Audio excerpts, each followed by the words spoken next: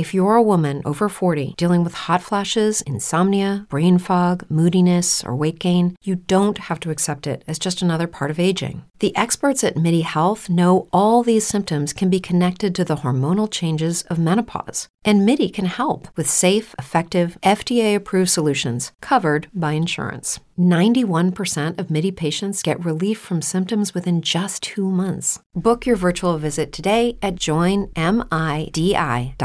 What's the easiest choice you can make? Window instead of middle seat? Picking a vendor who sends a great gift basket? Outsourcing business tasks you hate? What about selling with Shopify? Whether you're selling a little or a lot, Shopify helps you do your thing, however you cha-ching. Shopify is the global commerce platform that helps you sell at every stage of your business. From the launch your online shop stage to the first real-life store stage, all the way to the did we just hit a million orders stage. Shopify's there to help you grow. Whether you're selling scented soap or offering outdoor outfits, Shopify helps you sell. Wherever and whatever you're selling, Shopify's got you covered. Sign up for a $1 per month trial period at shopify.com/try. Go to shopify.com/try now to grow your business, no matter what stage you're in. Shopify.com/try. Conference championship games in the books. One great, one not so great. No Ravens involved. It's okay. This week on Pod Like a Raven.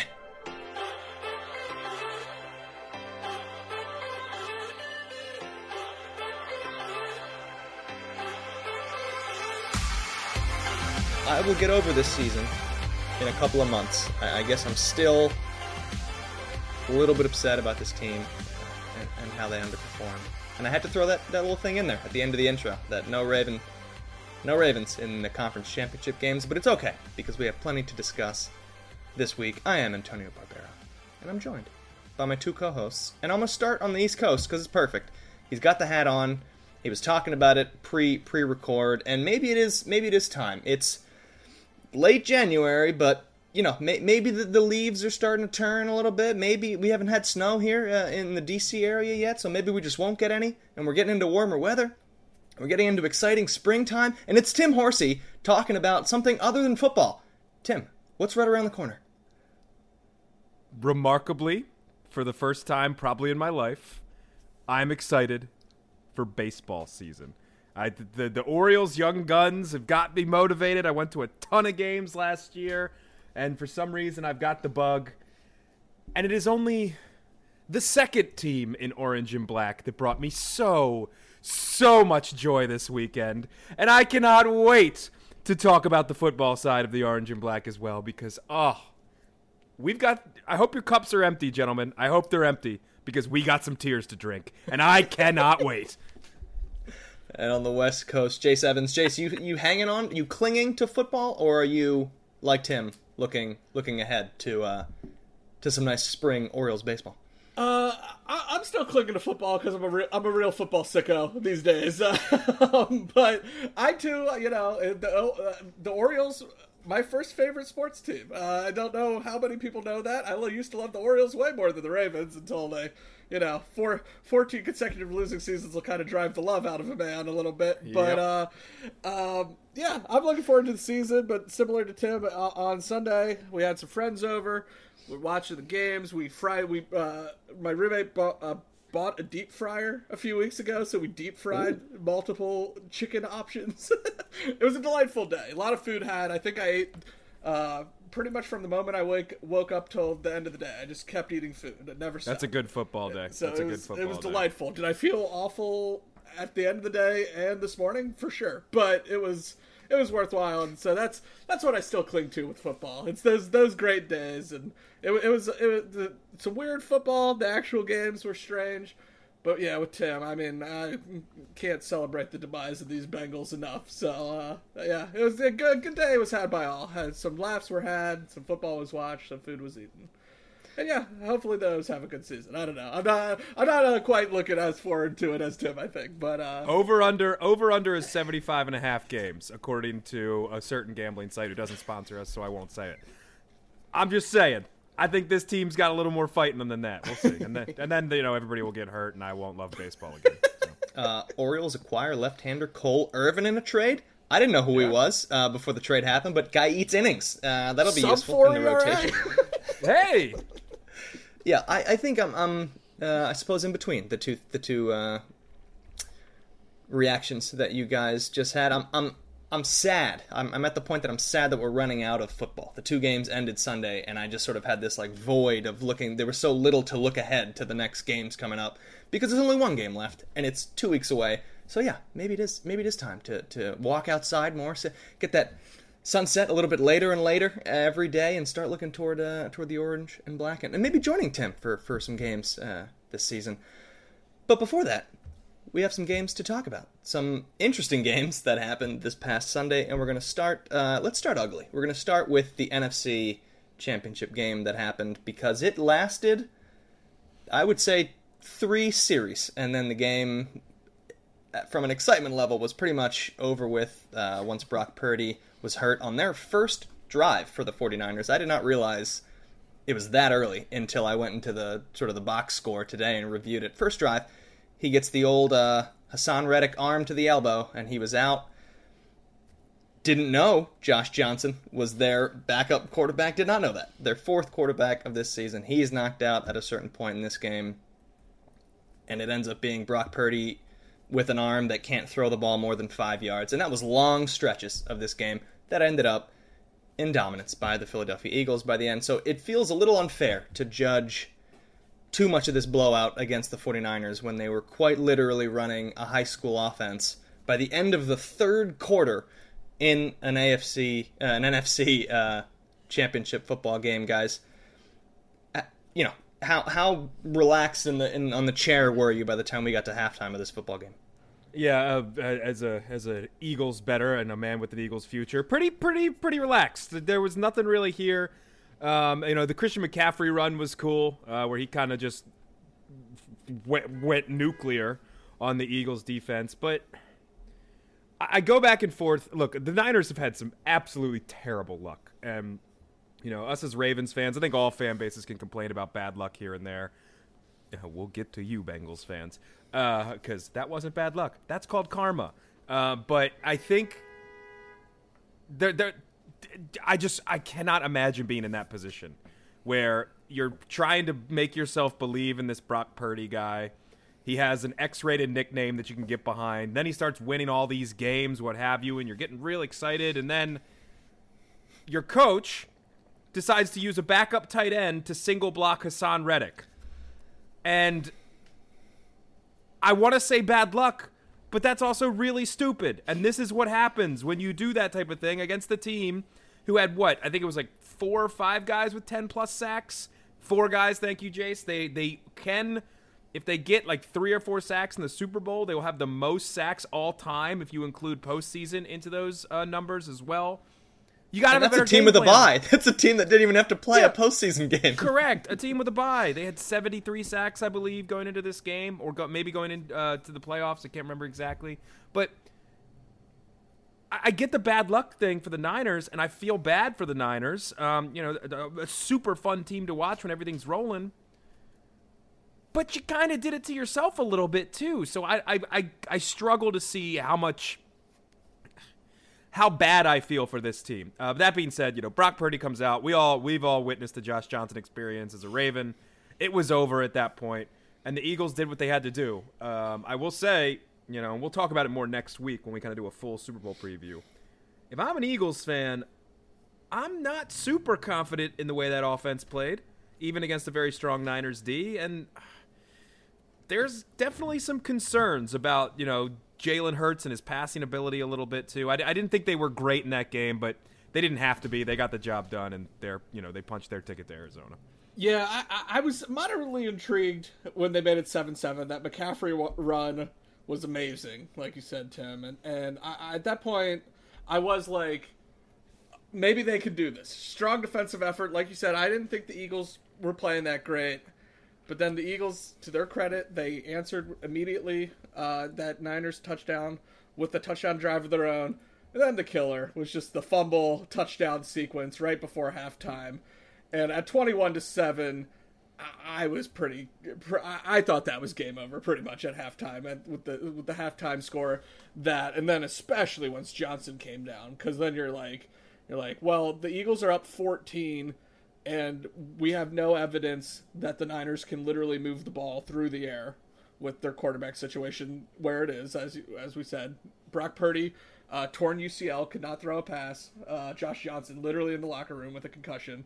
So at that point, I was just kind of a time-wasting exercise, and I certainly paid less attention to the second half of this game, just because the Eagles could just run 3 straight draws if they wanted to, and cool, the Niners got 1 touchdown. It's like, then you have to get a second touchdown to even tie the game, and it just seemed so impossible that at that point it was kind of just wasting time. But yeah, I didn't think the Eagles played great. The numbers don't suggest they did. They only had 3.8 yards per play and only 269 total yards, which is not great. Did they still win this game by 24? Yes, because these Niners QB problems, 3 turnovers, they had 164 total yards, which is actually even less yards per play than the Eagles at 3.6. And the Eagles had the ball for 37.5 minutes to the Niners 22.5. So yeah, it was just kind of a bummer of because I thought this game had the potential to be great.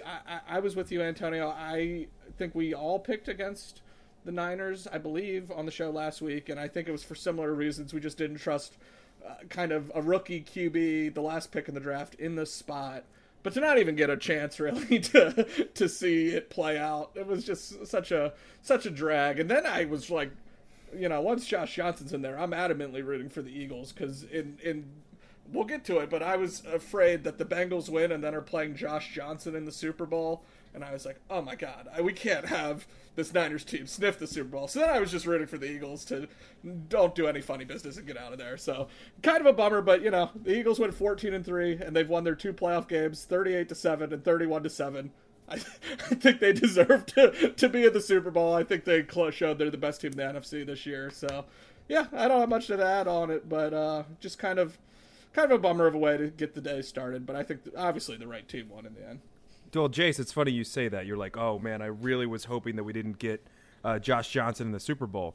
If you hear from the entire state of Ohio, the NFL is rigged, so that was never going to happen. They wouldn't want that. They want the Eagles and their fan base, and they also want the man who represents State Farm at the State Farm Stadium, because the NFL is rigged, if you didn't know, from those absolute morons in Ohio. I can't. Let's just get to that game. I can't wait. A couple of things I want to talk about with this, just to sort of circle back on some of these points that were made. The whole argument that we had, that a lot of people had, for the Eagles 49ers game was, yes, it's Brock Purdy as a rookie. This is the biggest challenge he's going to face. He's going to have pressure. He's going to have more pressure than he's ever had against the team that was the best at that all season.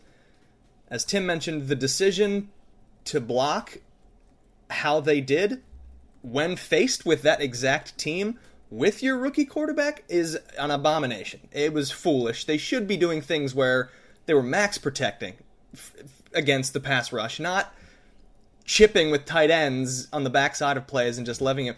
I almost blame the coaching staff for the injury. Like, they almost brought this upon themselves, where guess what? Both quarterbacks got hurt and got slammed by the Eagles pass rushers. For the Eagles side of things, I'm not as, disappointed with how they played offensively. They scored on 3/4 of their drives against the number 1 defense in the NFL. The ugly part was after they score on the first drive, they then have 3 straight possessions where I think they maybe get 1 first down. It's a 3 and out, then they have 4 plays, and then another 3 and out.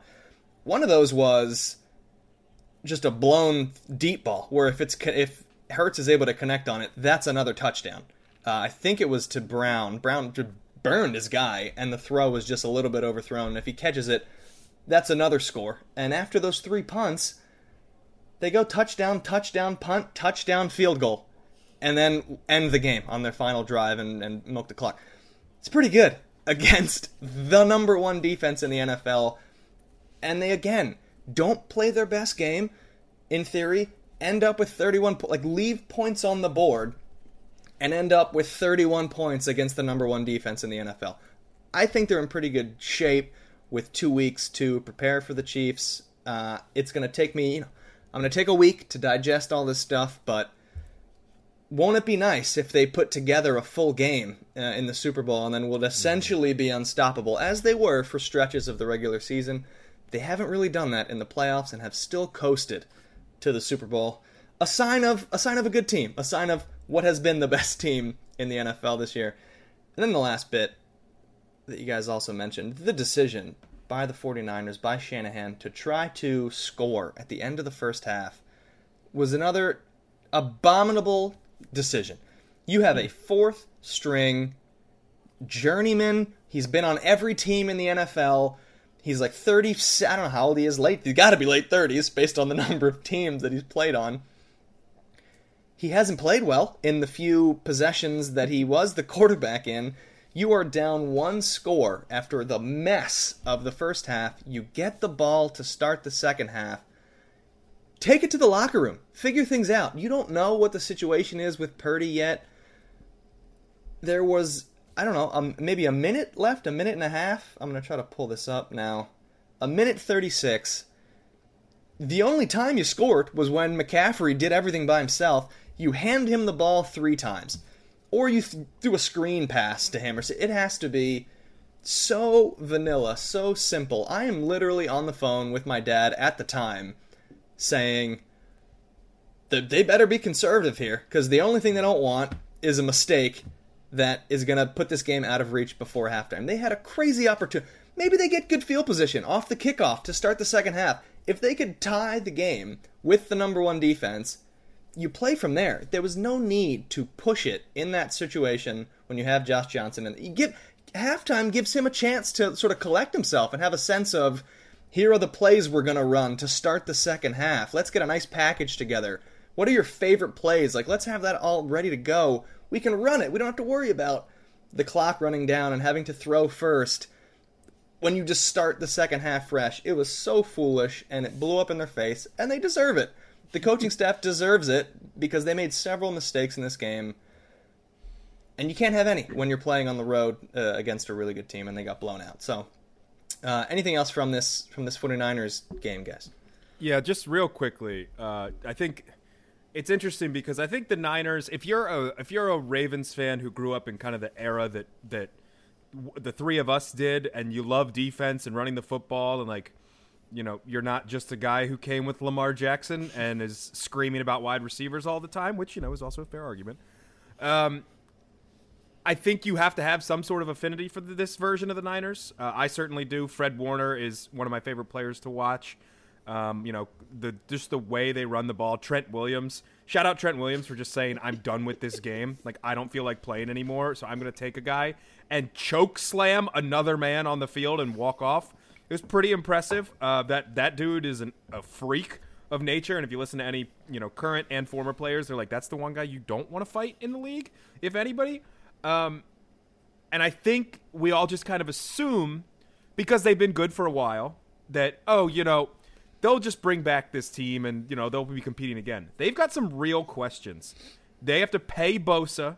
He only has 1 year left on his deal, and then he becomes a free agent. And I think he's due. That might be. And I don't have it all in front of me. I pulled up Spot Track, but again, I'm too stupid for some of this contract stuff, to be completely honest with you. They have to pay him very, very soon. He's owed $17 million next year, but you basically want to extend that guy. Mike McGlinchey, their right tackle, who's been great, is a free agent, as is Samson Ebukam, who's been one of their rotational pieces at defensive end. Emmanuel Mosley as well. Jimmy Ward, the free safety. Jimmy Garoppolo, who obviously won't be there. There's going to be a lot of – and then guys who are currently on the roster – are going to have to be cut to make room for some of this quote-unquote cap hell that they're going to be in this offseason. So there's a lot of questions about this iteration of the Niners and what's going to change. And then there's the quarterback issue. Brock Purdy, it's been reported on Monday that it's a torn UCL, I believe. 6 months is usually the recovery time for that. He might get a second opinion on it, but if it's torn, bud. That's kind of how it works. Garoppolo's not going to be there. What do you have with Trey Lance? And at what point do you say, are we going to give him another shot, or are we going to move on from him? There's the ever lingering, and I just hope they get it over with sooner rather than later, Tom Brady question about returning home, because he was there in the stadium when Dwight Clark made the catch. That's awesome. Great. We love that. Sweet. I've heard it like 600 times. I don't need to hear it again. Aaron Rodgers is a NorCal boy as well, and all indications that he's going to leave Green Bay, but will the Packers trade him to an NFC East or NFC opponent, or will they trade him to what everybody is reporting, the Jets, which will be hilarious, and I can't wait to talk about that in future episodes as well. I think this iteration of the Niners, as somebody who really enjoys their style of football, it's sad that I think this was probably the last time we'll see them in their full, glory, I guess, for lack of a better term. Yeah, that would just be what leaves me so depressed if I was a Niners fan. This is 3 NFC championship game trips in 4 years, and you don't have a Super Bowl to show for it. And basically this one was cut out from under you immediately. Like, your chance to win was pretty much immediately taken away.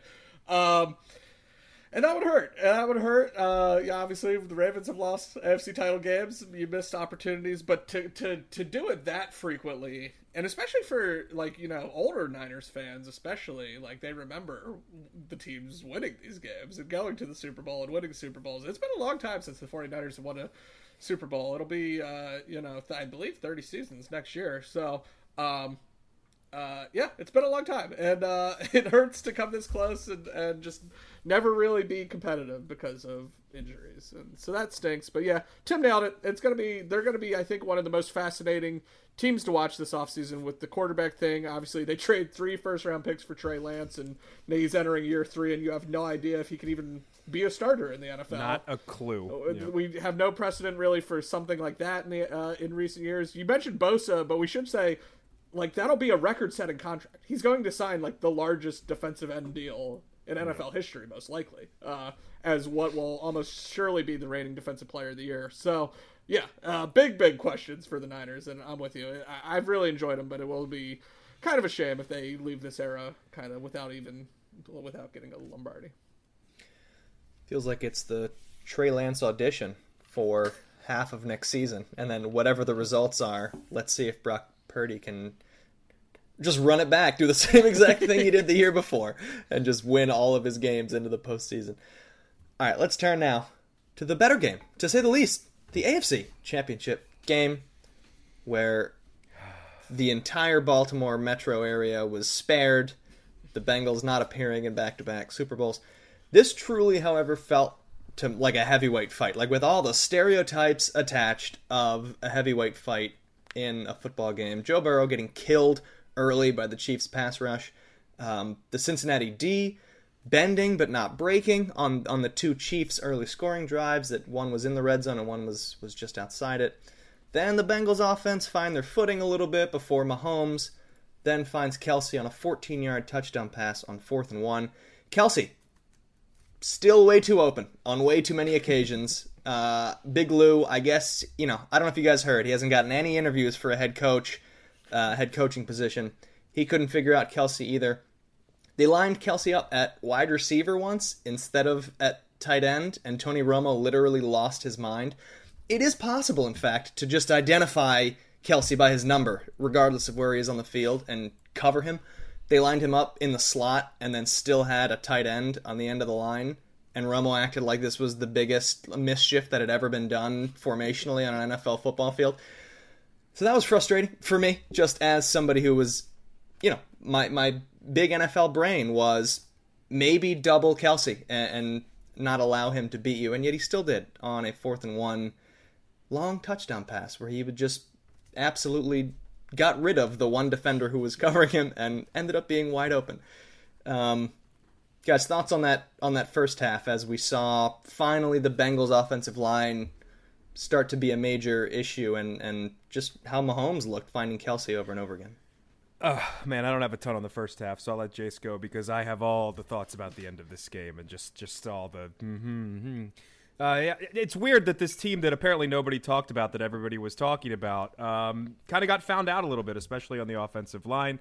Chris Jones, not only in the first half but in the throughout the game, was an absolute monster.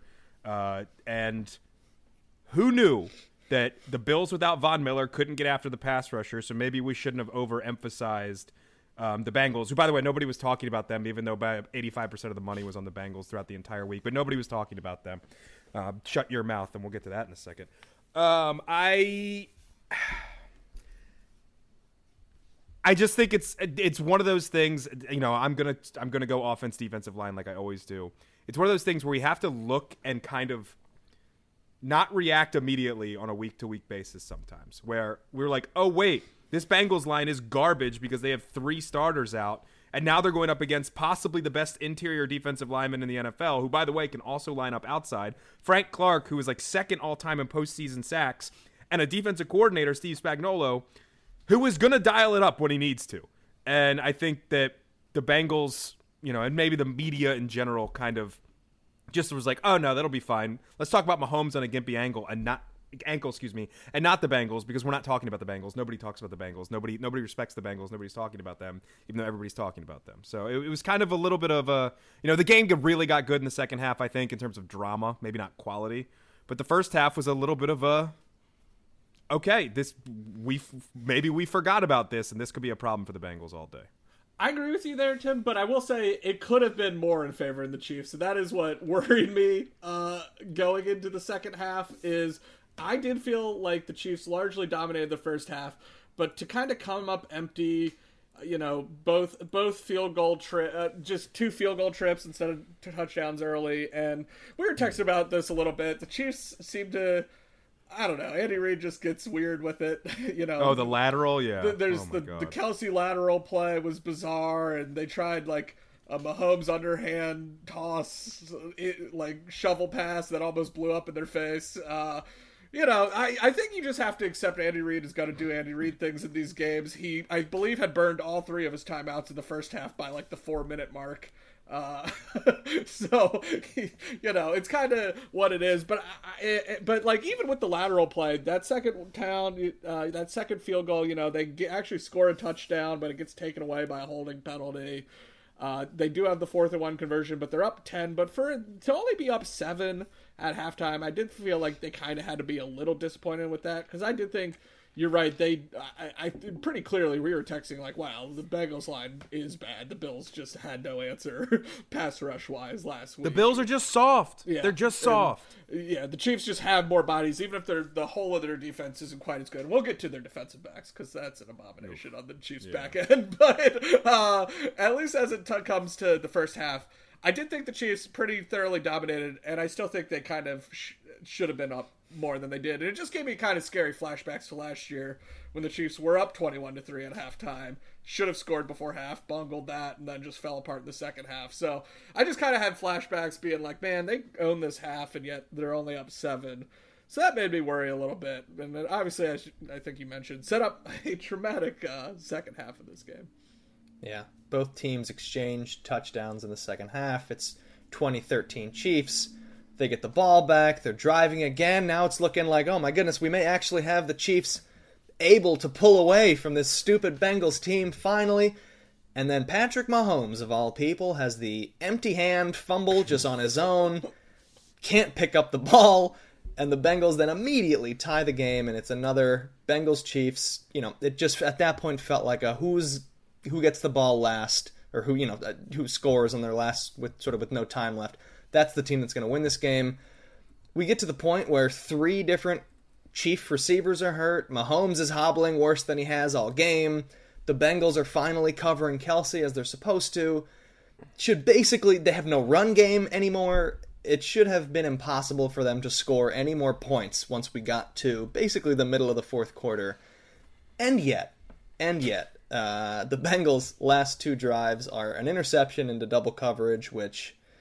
not a great throw. The refs, Antonio! The refs! Kind of ends up like an arm punt. I don't think it worked out terribly for them, for the Bengals. And then a punt after Burrow is sacked. The refs, for the 5th, Antonio! The refs! For the 5th and final time. And then the Bengals do the full series of mistakes that they cannot allow, given the situation. There are 41 seconds left in the game. It's all tied. They don't punt it out of bounds, which I think is something that you really should be trying to do in these situations. They don't do that. They just punt it straight. Then they give up a big return to Sky Moore.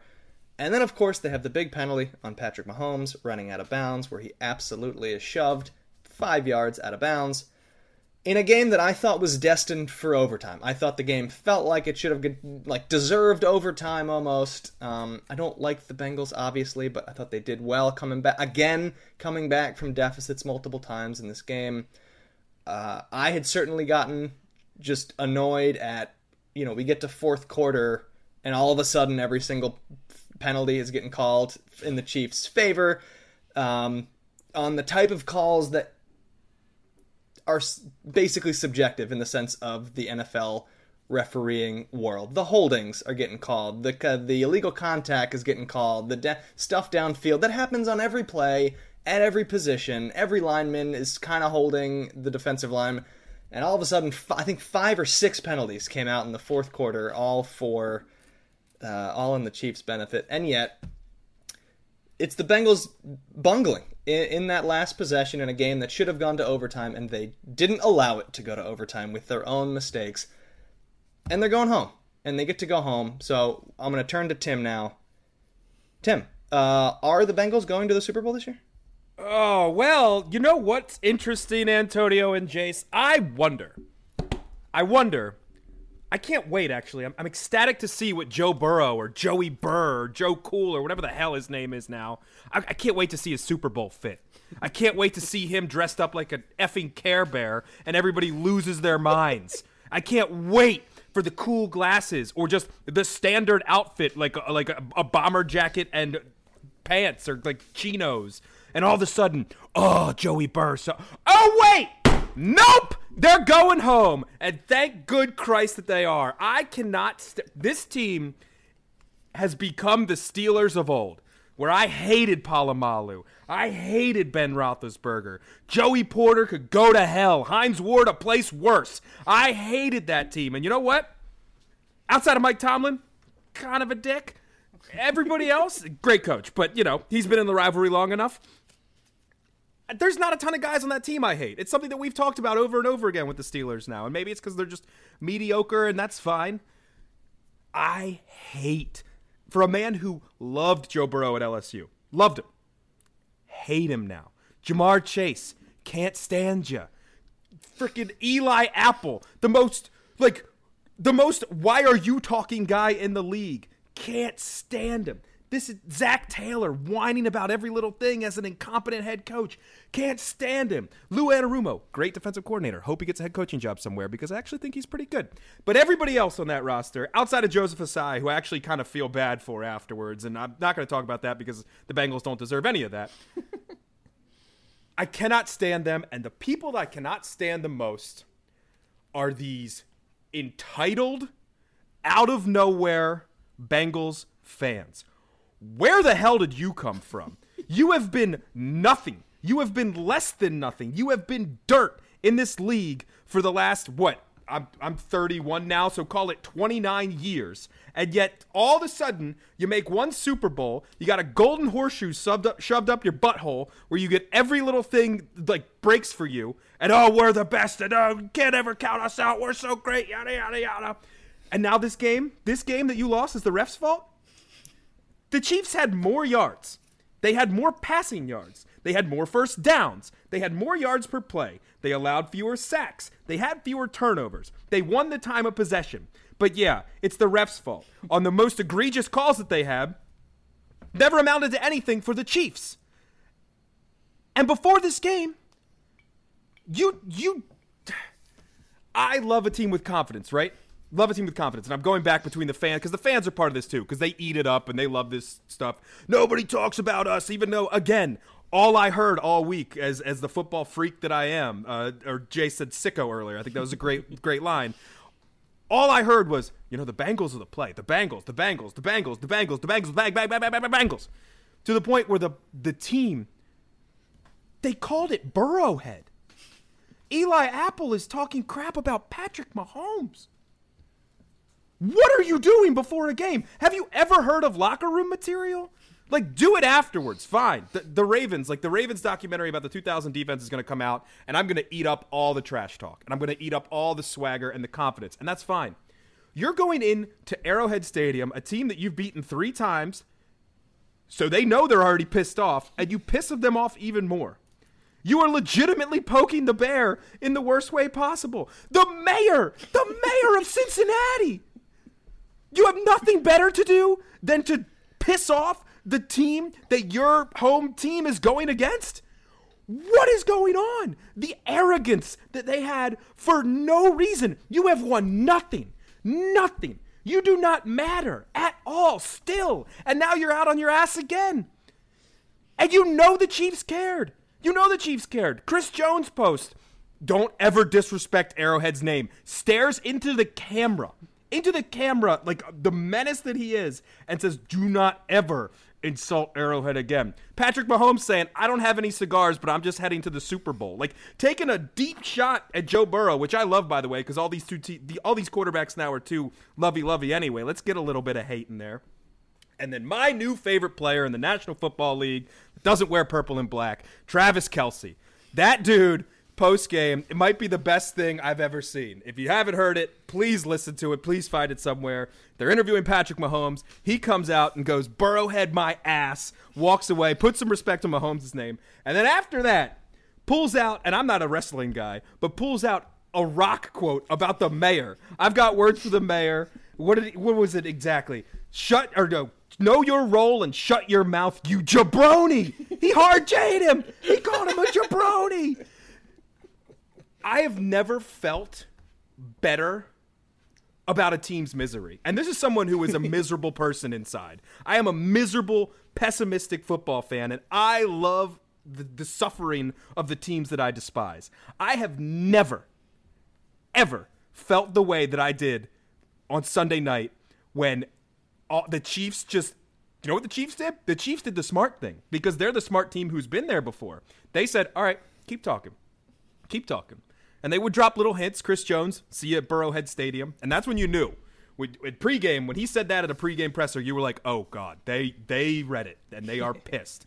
And they kept it all inside. And Eli Apple, who is not even high school level cornerback at this point, maybe he could play in the Chiefs secondary based on how they played, and we can talk about that in a bit, is just talking crap that he has no business talking. And the Chiefs knew it. The Chiefs came out with fire, and Patrick Mahomes on one leg and no receivers and basically no help other than Travis Kelce and Isaiah Pacheco went out and beat your ass, you jabronis. And I hope they don't take it as a lesson. I hope they keep talking all that S, because you know what?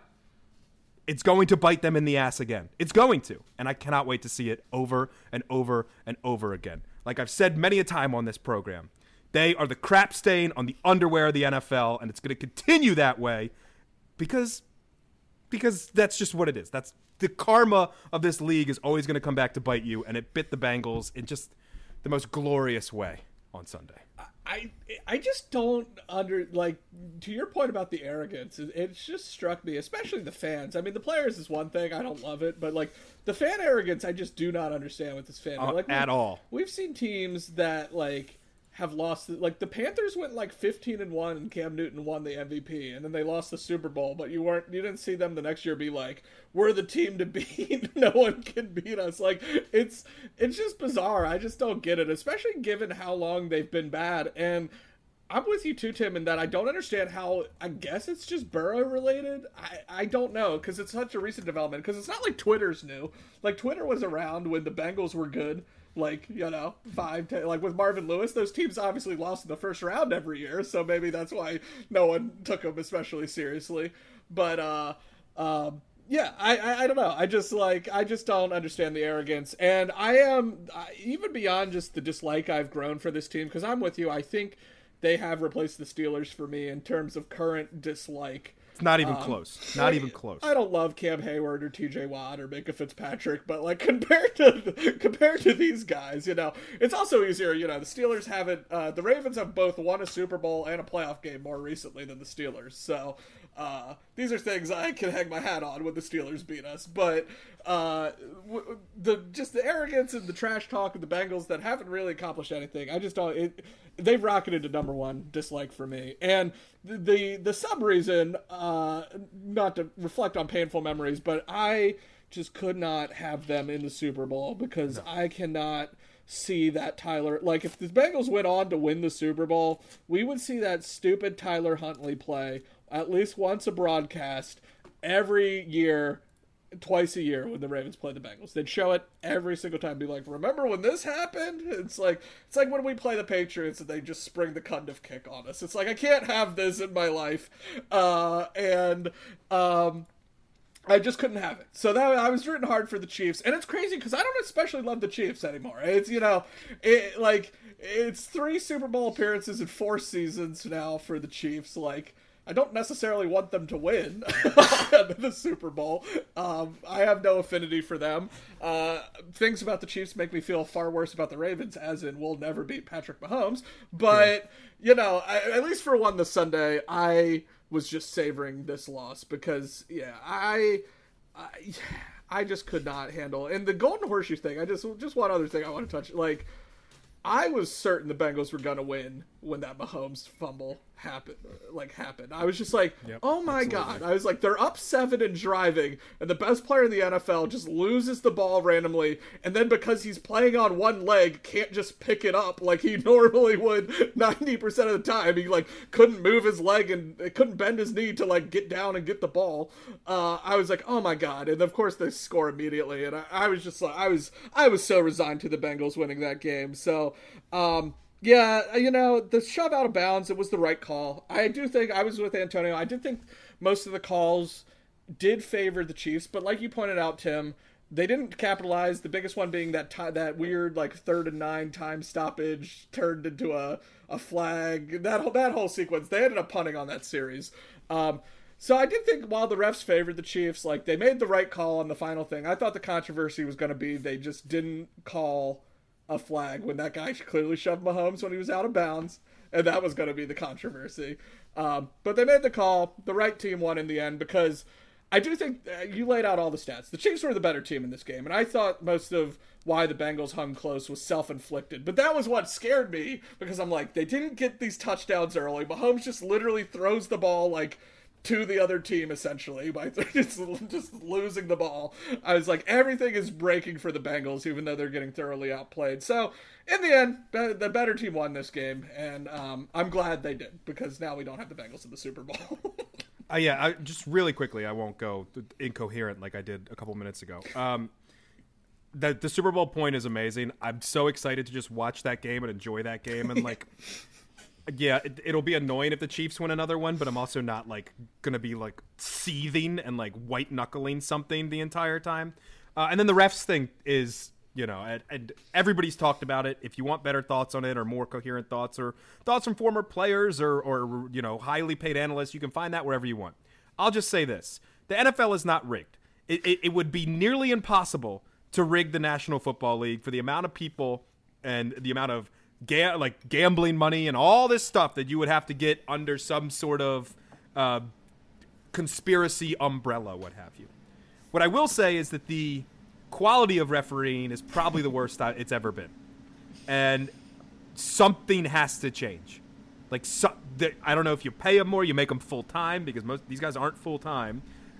You make, and it's in a lot of sports, and you incentivize a program where former players, incentivize them to become referees or something. You figure out how to deal with instant replay. Ryan Russillo on his podcast on Friday mentioned that both crews for these games were some of the crews that threw the least amount of flags in the league. And then this happened in the championship game. The refereeing was horrendous.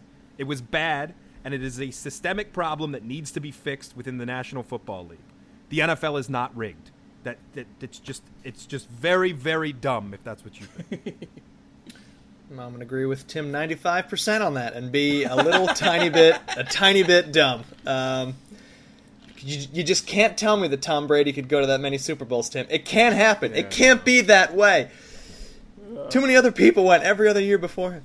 No, but the refereeing point is a good one. My opinion on this is the game is too fast. The game is as fast as it's ever been, or faster than it's ever been.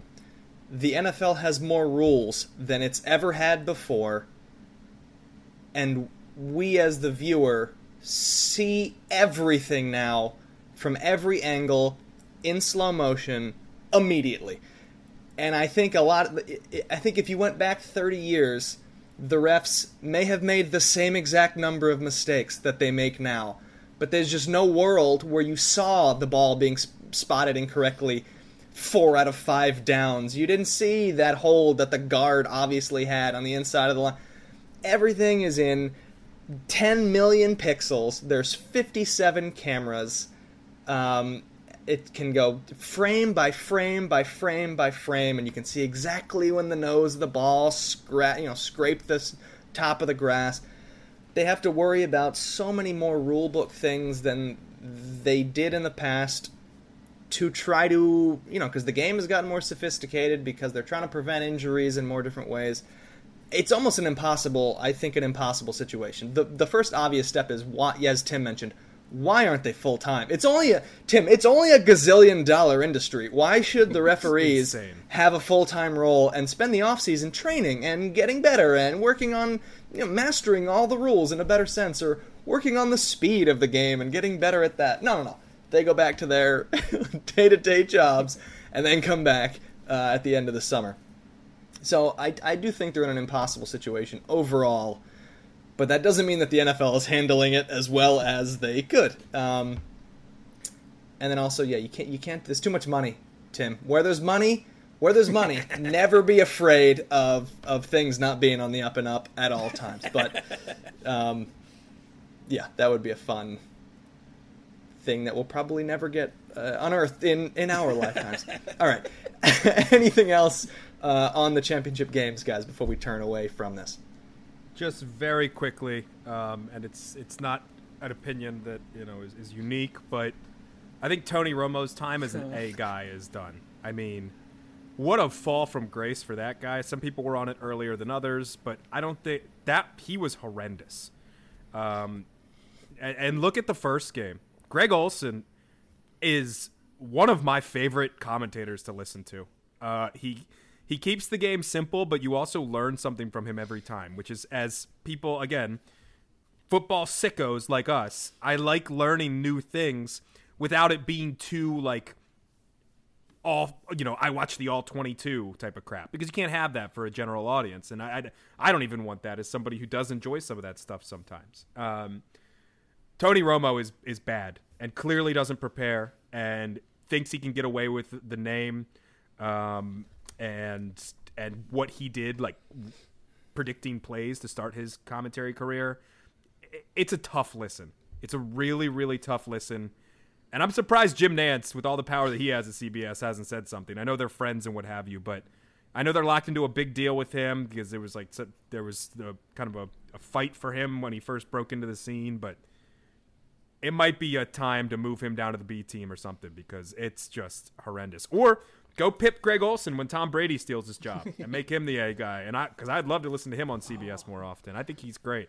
Romo's done as a top guy, and it's comically bad. It's the end of, I always get them mixed up. It was Phil Simms who was there before.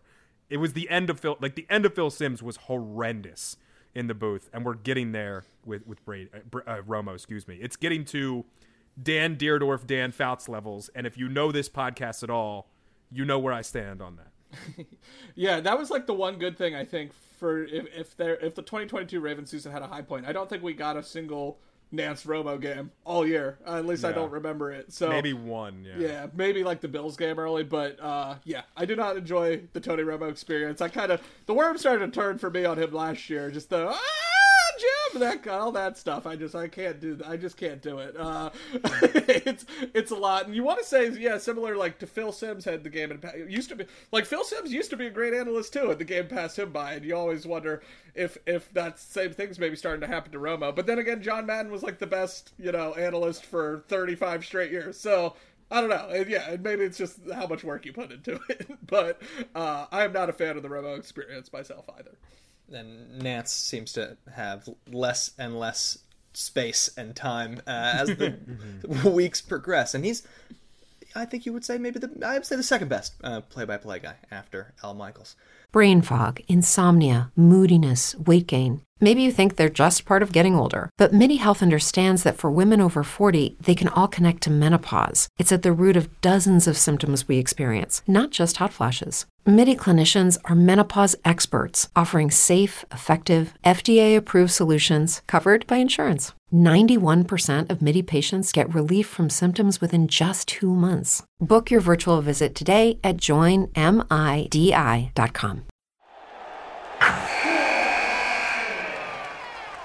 Wilson, you sent the game-winning email at the buzzer, avoiding a 4:55 meeting on everyone's calendar. How did you do it? I got a huge assist from Grammarly, an AI writing partner that helped me make my point. 96% of Grammarly users say that it helps them craft more impactful writing. Would you agree? Grammarly helped adjust my tone to navigate tough work conversations. And it works everywhere I write, so I can quickly communicate effectively. Your teammate used Grammarly to summarize an important document, making a 3-pointer. How did he do it? It only took one click. When everyone uses Grammarly, everything just makes sense. You made an incredible slam dunk to end the game. The meeting was canceled, and your team will go home champions. Go to Grammarly.com/podcast to download it for free. That's Grammarly.com/podcast. Easier said, done. What's the easiest choice you can make? Window instead of middle seat? Picking a vendor who sends a great gift basket? Outsourcing business tasks you hate? What about selling with Shopify? Whether you're selling a little or a lot, Shopify helps you do your thing, however you cha-ching. Shopify is the global commerce platform that helps you sell at every stage of your business. From the launch your online shop stage to the first real-life store stage, all the way to the did we just hit 1 million orders stage. Shopify's there to help you grow. Whether you're selling scented soap or offering outdoor outfits, Shopify helps you sell. Wherever and whatever you're selling, Shopify's got you covered. Sign up for a $1 per month trial period at shopify.com/try. Go to shopify.com/try now to grow your business, no matter what stage you're in. Shopify.com/try.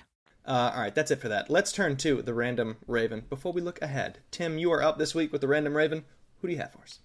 Yeah, so this one you guys are going to get. I'm fully confident in that. I just want to see if the listeners will get this one. And I think it's a funny, like, oh yeah, crap, this guy played for the Ravens. I completely forgot about this. All right. Clue number 1. This Random Raven was selected in the second round of the 2010 NFL Draft and played until the 2015-16 season. He did not record any stats from 2011 to 2013. Clue number two. This player saw his first team draft a future NFL MVP at his position with the first overall pick the year after he was drafted. I'm rereading that clue, and I'm like, I even took a part of that clue out because it was too easy. Clue number 3. This Random Raven is a Golden Domer. Clue number 4. This player was claimed off waivers by the Ravens on November 24th, 2015. His career in Baltimore lasted 2 games. And clue number 5. This Random Raven, who shared a locker room with Matt Schaub and Ryan Mallett, wore the same number as the most recent quarterback to play for the Ravens. You know, you said didn't record a stat the first 3 years. I was assuming you were going with a Ravens drafted wide receiver, but yeah, I guess it. But I guess we went in a different direction, which was surprising to me after that. But that is a fantastic Random Raven, Tim. And as we wind down this segment, because of how many Random Ravens we have named, he needed to be here. This guy deserved to be in this list. So thank you for bringing him up. In this next segment, I don't expect it to last too long. It's the NFL Pro Bowl weekend, guys. How very exciting. The only thing I will say is the over-under for how many minutes any of us will watch is set at 12 minutes. Over-under 12 minutes of watching. Go ahead. I don't even know what's. There's no game, or there is a game. There's no contact football game. There's a flag football game, and then all the funtivities. Jace, do you know sort of what's going on here? I think it's flag football, right? Flag football game between Eli and Peyton or something. That's involved. There's also some skills competitions. I don't know if these are all on the same day. I don't know if it's a full weekend. So if I'm working, maybe I'll watch. But if I'm not, I feel like my chances of tuning in are low. If it happens on Sunday, I don't know why I would watch this if it's on Sunday and I have a football free. As much as I said I loved watching football, I will also admit that it's taken up the last 25 Sundays of my life. Yeah. So it's kind of nice to have a little bit of a break here and then, to not feel so married to it. If it's on Saturday, possibly watch if I find out what exactly is going on. If it's on Sunday, I will not be watching. I have no idea, and I don't think it matters. I do have a question, though, Antonio. Is that 12 minutes combined between the three of us? Or each of us 12 minutes? Because I could promise you I'm not going to watch a minute of this. And if you put it in the rundown for Pod Lake or Raven next week, I'll just join the call late. Because I'm just not going to be watching this at all. No, I refuse. Absolutely not. Good on them for trying to do something different because the game was at a loss. I'll put it that way. And then I do want to just bring this one thing up that I saw. This came from Field Yates, and I believe it was before the AFC Championship game. But this is just hilarious. From his Twitter page, Patrick Mahomes or Joe Burrow will be playing in the Super Bowl games and out of the Pro Bowl games. And it's going to be Joe Burrow and his new outfit. Never mind, it's Patrick Mahomes. Suck it, Bengals. Alternates Tua Tagovailoa and Justin Herbert are out due to injury, while third alternate, Lamar Jackson, hilarious, is presumably out as well. That would mean Tyler Huntley, as the fourth alternate, might be Pro Bowl bound. There might be I don't know if this has been confirmed since then, because I don't care to look it up. Tyler Huntley might be going to the Pro Bowl as a fourth alternate, which would be incredible, and also showed the lack of quarterback play this year. Well, especially hilarious. Joe Flacco somehow never made a Pro Bowl, as many alternates as they have, due to various opt-outs and things. So if Tyler Huntley makes a Pro Bowl and not Joe Flacco, that would be very funny to see at the top of his Pro Football Reference page. One-time Pro Bowler on a season he had 3 touchdowns and 5 interceptions. Couldn't get 2 touchdowns in a game, Chase, to save his life. Yeah, for the Pro Bowl stuff, I'm going to come back next week and I'm going to make up these things that they did in the Pro Bowl and see if I can get Tim to comment on it or at least acknowledge the activity that definitely didn't happen. So maybe that'll be the Harbaugh quotes version of this. Will be which of these games did they actually play? But yeah, Tim, originally I meant 12 minutes each because there's that shot that you're on the couch and you're scrolling through it and you watch it from to a commercial break basically, and then it's all right, time to watch something that's entertaining and not just guys running around. That's it for the Pro Bowl segment. Let's turn now. Obviously, we're 2 weeks away from the Super Bowl. Next week is when we will give you the detailed preview and go into matchups and go into some prop bets and the gambling aspect of it. But for this week, just going to touch on some early Super Bowl storylines. What are the things that are being talked about in week 1 before we get to the X's and O's? So I think the big picture on this game, the biggest picture you can go out on is this is a battle of the NFL's best team in 2022, the Eagles, versus its best player, presumptive MVP Patrick Mahomes. Obviously, Mahomes' health will be a dominant storyline as he presumably recovers more from this ankle injury. But, Jalen Hurts recovering from his own kind of shoulder thing. Is he going to be better? I think we mentioned he didn't look great against the Niners, didn't hit a lot of passes. So some time to rest up. But that's the big thing for me is just best player versus best team. And because I think the Eagles have the advantage at literally every position on the field, position group. They got better receivers. Their offensive line's the best in the league, probably. They got probably a better defensive line. I know Chris Jones is really good and probably the best individual player on either team. But as we mentioned, 4 double-digit sack guys for the Eagles. They rang up 70 sacks in the regular season alone, which was just 2 off the NFL record. So, yeah, they are a historically good pass rush. And the Chiefs have their hands full, but these are 2. I believe they both went 14-3, right? So it's the first battle of top seeds in the Super Bowl since the Eagles and Pats after the 2017 season. So it's been 5 years since we've gotten 1 versus 1.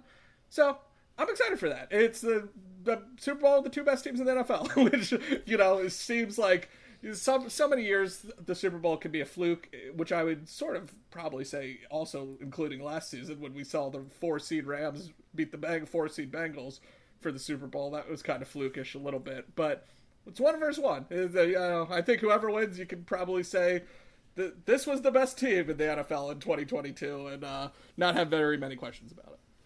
Yeah, I think the big, outside of it's the Kelsey brothers playing and the fun story, and people will roll their eyes, but some of that stuff is fun. And trust me, as somebody who has to produce content every day, 2 weeks and 1 game to talk about, you're finding every angle you can to cover, all that time that you need to cover. I think in terms of quickly, and we're going to do a deep dive next week as well. Outside of what Jay said, a couple of the biggest storylines for me is I hope the quarterbacks are both healthy, or as healthy as they can be.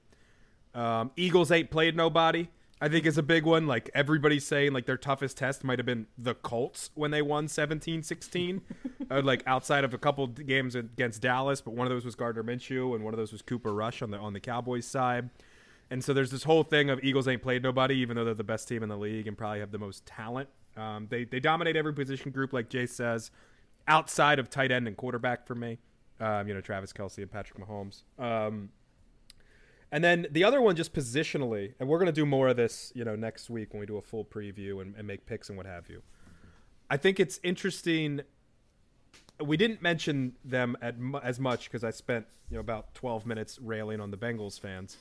The secondary for the Chiefs was horrendous.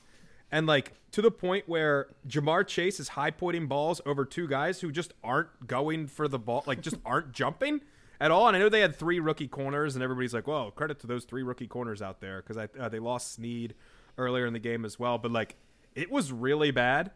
And on the other side, Jalen Hurts, as we mentioned before, didn't really hit any deep throws. The one he did hit, Devonta Smith dropped it, and then smartly was just run a play, and Kyle Shanahan was just standing there I don't know, with just not reacting at all for whatever reason. So it's going to be kind of a weakness is the wrong word, but almost a matchup of the weaknesses. Can Jalen Hurts get the ball down the field? And if he can, he's got Devontae Smith and A.J. Brown, which is certainly not a weakness.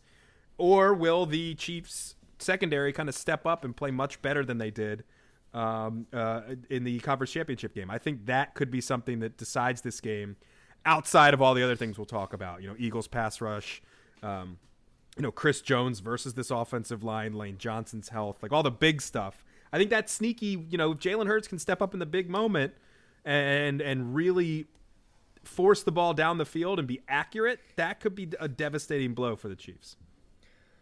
I was looking at what the potential matchups would have been when we still had, before the conference championships. And I think for me, this is the most, I'm the most neutral. It's just go sports. Let's have a good game. If it were the Bengals against either the 49ers or the Eagles, you can guess which team I would have been rooting for hard. If it were the Chiefs against the 49ers, I would have been hard on the Brock Purdy story would have been amazing, and I don't need the Chiefs to win another Super Bowl. The Chiefs-Eagles, I'm just kind of let's see let's see an awesome Super Bowl, which we do not get very often.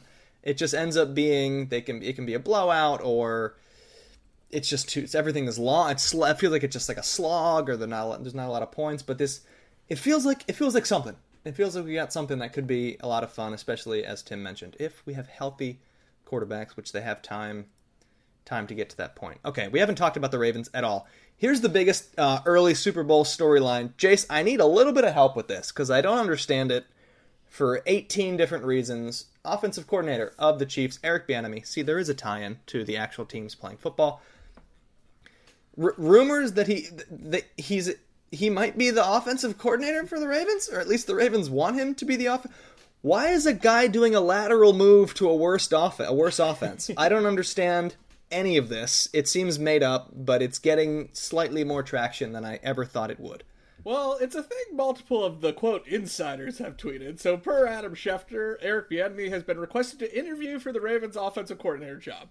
Now, there's a few things with this. The Chiefs could say no, for one. But I'm pretty sure, because it's a lateral move, they can do that. I know the Ravens have prevented some assistants from leaving, and it's weird with that, with things. The only thing I could figure is why he's even entertaining this. And Schefter noted he's still a finalist for the Colts head coaching job. There's several vacant head coaching jobs still out there. One guy we know won't be the Ravens offensive coordinator. We should, I guess, just mention Frank Reich, who is now the head coach of the Carolina Panthers. I think we addressed that one of our live shows.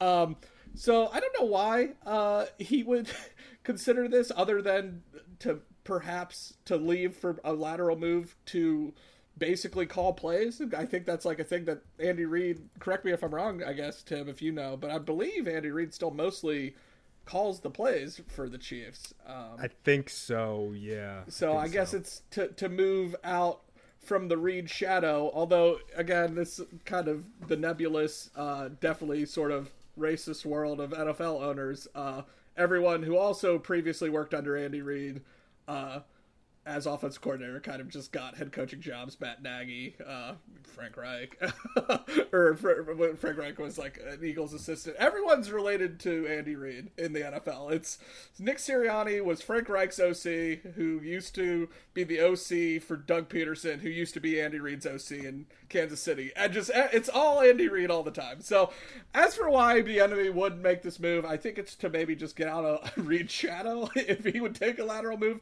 But I'm with you. I would want to work with Patrick Mahomes because he's the best player in the NFL, and will be for the next several years.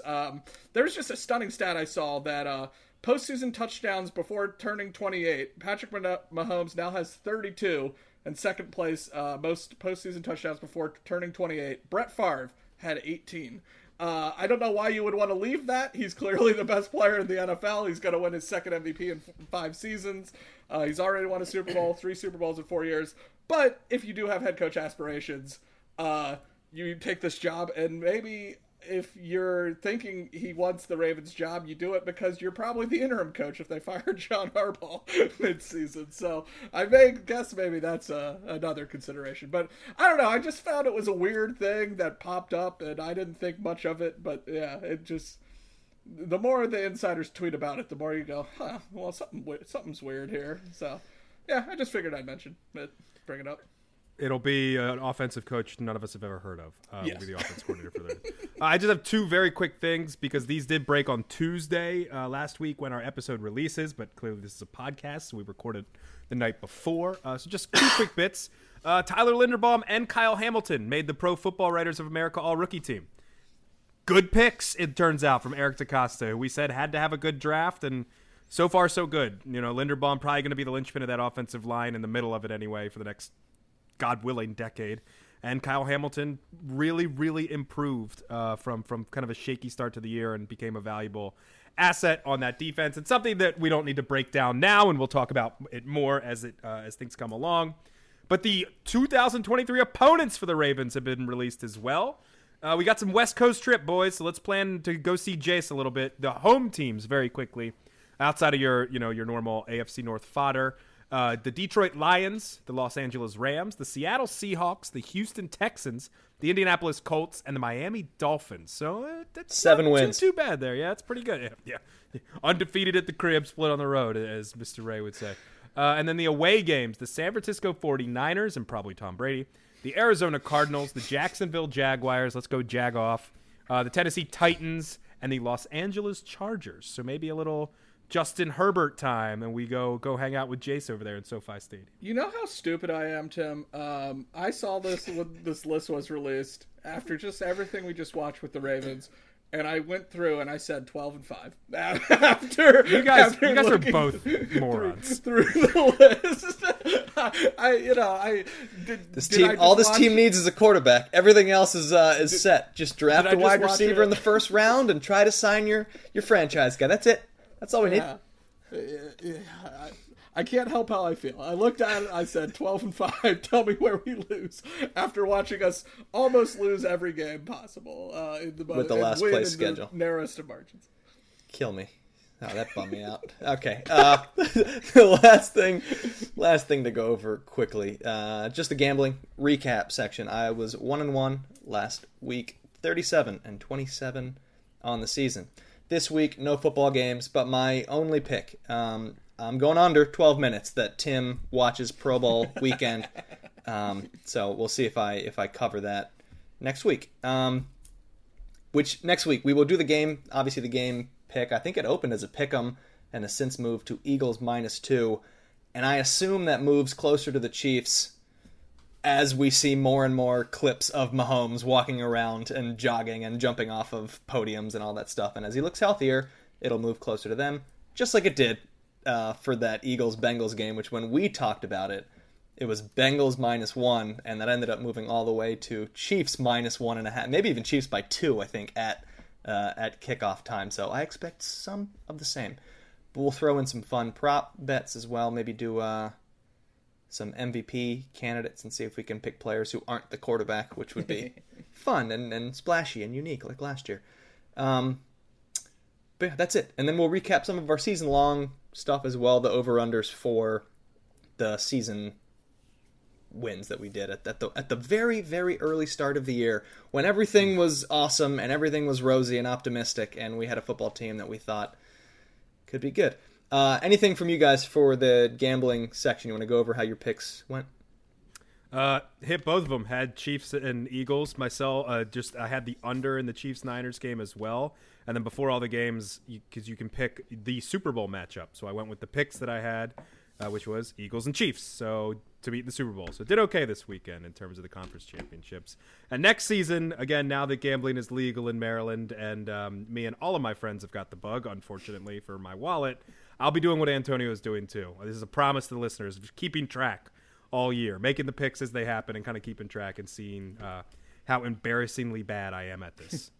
I also went 2-0, and shockingly, I'm 6-1-1 in the postseason now. Which, let's go. You know, I had to have had the worst record of the three of us throughout the season. Although I had that little heater on Ravens picks. I was right for about 2.5 months there on Ravens picks. So I've had a good playoffs, and I was generally good with the Ravens, and then otherwise, I was all over the map with the NFL until the playoffs. But, you know, it feels good to kind of hit some winners. Of course, I'm not making any money off of this, so I haven't benefited in any tangible way. But it still feels good to look at the record and say, 6-1-1's pretty good. That's a winner. So I haven't really spent too much time thinking about the line. I think the line makes sense, and I do not know who I'm going to pick at present time. I am with you. I think it depends on... I imagine Patrick Mahomes probably won't even move this week. I doubt the Chiefs have him do much, but I don't know what to expect. I don't know what to think really. So it should be a good Super Bowl. Though. I'm excited for it. I've flipped like 4 times on who I'm going to select in this game.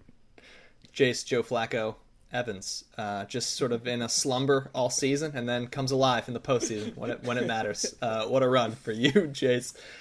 That will do it for us this week. For Jace Evans. For Jace, Joe Flacco Evans. And Tim, let's go O's. Horsey.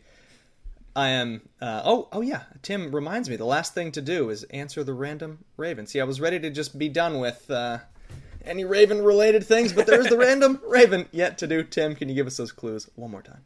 Yeah, I'll try and speed through it for you then. This random Raven was selected in the second round of the 2010 NFL Draft and played until the 15-16 season. He did not record any stats, though, from 2011 to 2013. This player saw his first team, and here's the part I cut out, an NFC South side draft a future NFL MVP at his position with the first overall pick the year after he was drafted.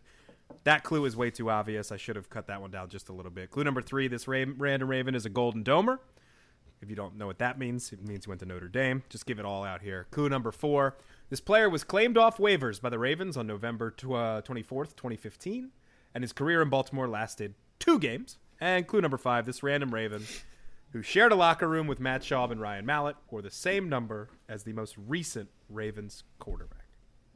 Oh, man, that's a yikes. That's a big yikes for me. Every time I hear Golden Domer, I just go to Minnesota also. I just think Golden Gopher, so I had to think about that for a second. But Jace, I think, was on this a little bit before me. So, Jace, Take it away. So this is a fun one, kind of a very small tie-in to Super Bowl, which I'll say after I reveal. I believe this is Jimmy Clausen, quarterback, a former Notre Dame quarterback and Carolina Panthers quarterback before Cam Newton took his job. Jimmy Clausen. Yep, that is correct. And so a fun thing, Jimmy Clausen, I looked this up after I was pretty, 99.9% sure it was him. Jimmy Clausen got the start in the infamous Golden Pants game for the Ravens in the 2015 season, which was against the Kansas City Chiefs. So that's Jimmy Clausen's small place in Ravens history. Was he started the Golden Pants game, which was arguably a highlight of the 2015 season. Did they lose that game? What's the final? 34-14. Yes, they did. But everyone remembers they wore the golden pants. So Jimmy's always got that. You search Jimmy Clausen Ravens, it's all golden pants. They can't all be Pro Bowlers like Huntley, Jace. You know, some of those backup quarterbacks, they just struggle. All right, let's try to do this ending one more time. For Jace Evans and Tim Horsey, I'm Antonio Barbera. Thank you so much for listening to us on Pod Like a Raven. It's Super Bowl preview time. We will see you next week.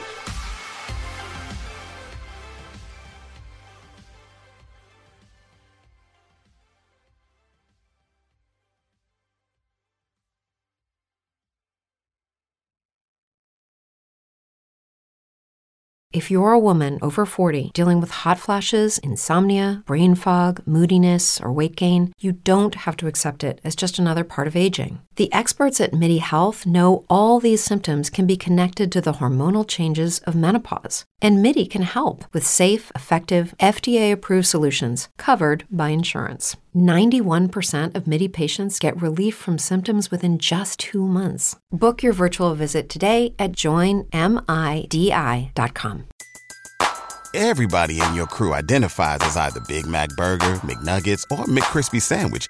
But you're the Filet-O-Fish Sandwich all day. That crispy fish, that savory tartar sauce, that melty cheese, that pillowy bun. Yeah, you get it.